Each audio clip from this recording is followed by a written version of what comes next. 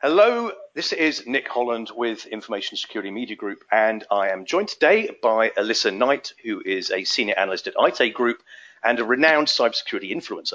Alyssa, welcome. Thanks for joining me today. Thanks, Nick. It's great to be on. So we're talking about deception technology. Clearly, this is something that's been around for some time. But I mean, first of all, can you just frame for me what deception technology is and how it fits into the broader arsenal of tools that are out there for combating cyber threats? Sure, Nick. So it really has its roots from 1 to 2 decades ago with honeypots and the early HoneyNet project days. So it's really the commercialization of what we remember as the old honeybee project sort of thing, but with some added bells and whistles and more enterprise capabilities. Deception technology basically is addressing the problem of the fact that in an APT attack, when you've got an adversary on your network, that pivoting happens very quickly between devices. And so it's the idea that you want to try and catch that adversary earlier in the MITRE attack chain, if you will, or kill chain. So you get that early detection through the use of these decoys.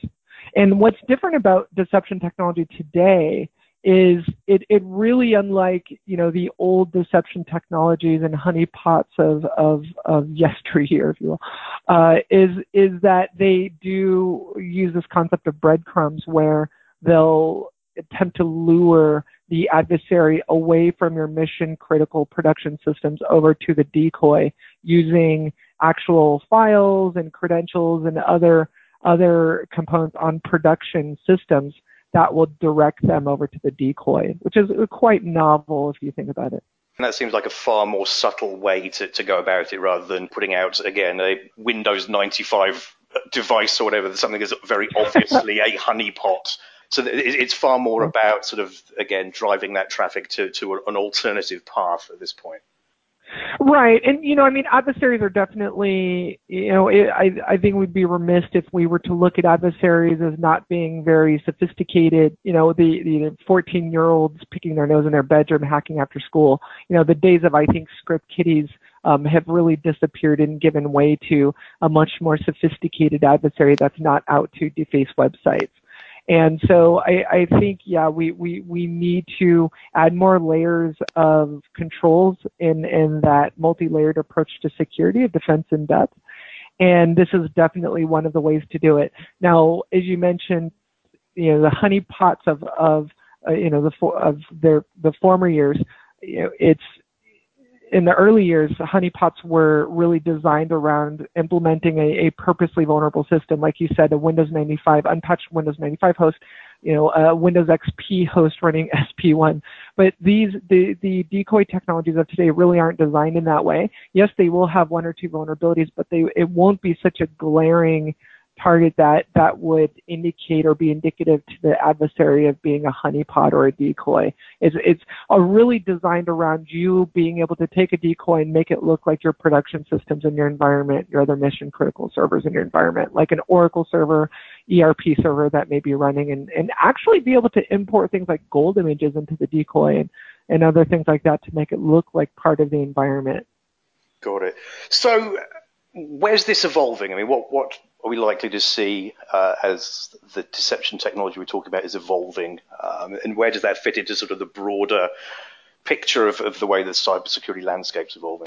I am definitely seeing some of the industry players adopting things like orchestration, playbooks for orchestration. So taking automated action.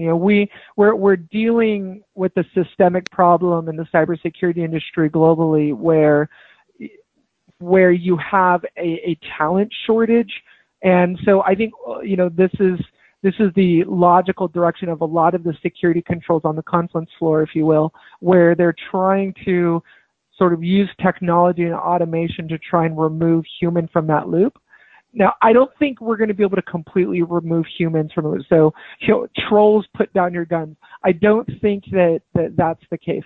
I think you're going to see vendors trying to remove the human as much as possible from that loop by, the things like autonomous response, or the deception technology communicating with an EDR tool saying, hey, I've got someone trapped in this decoy machine.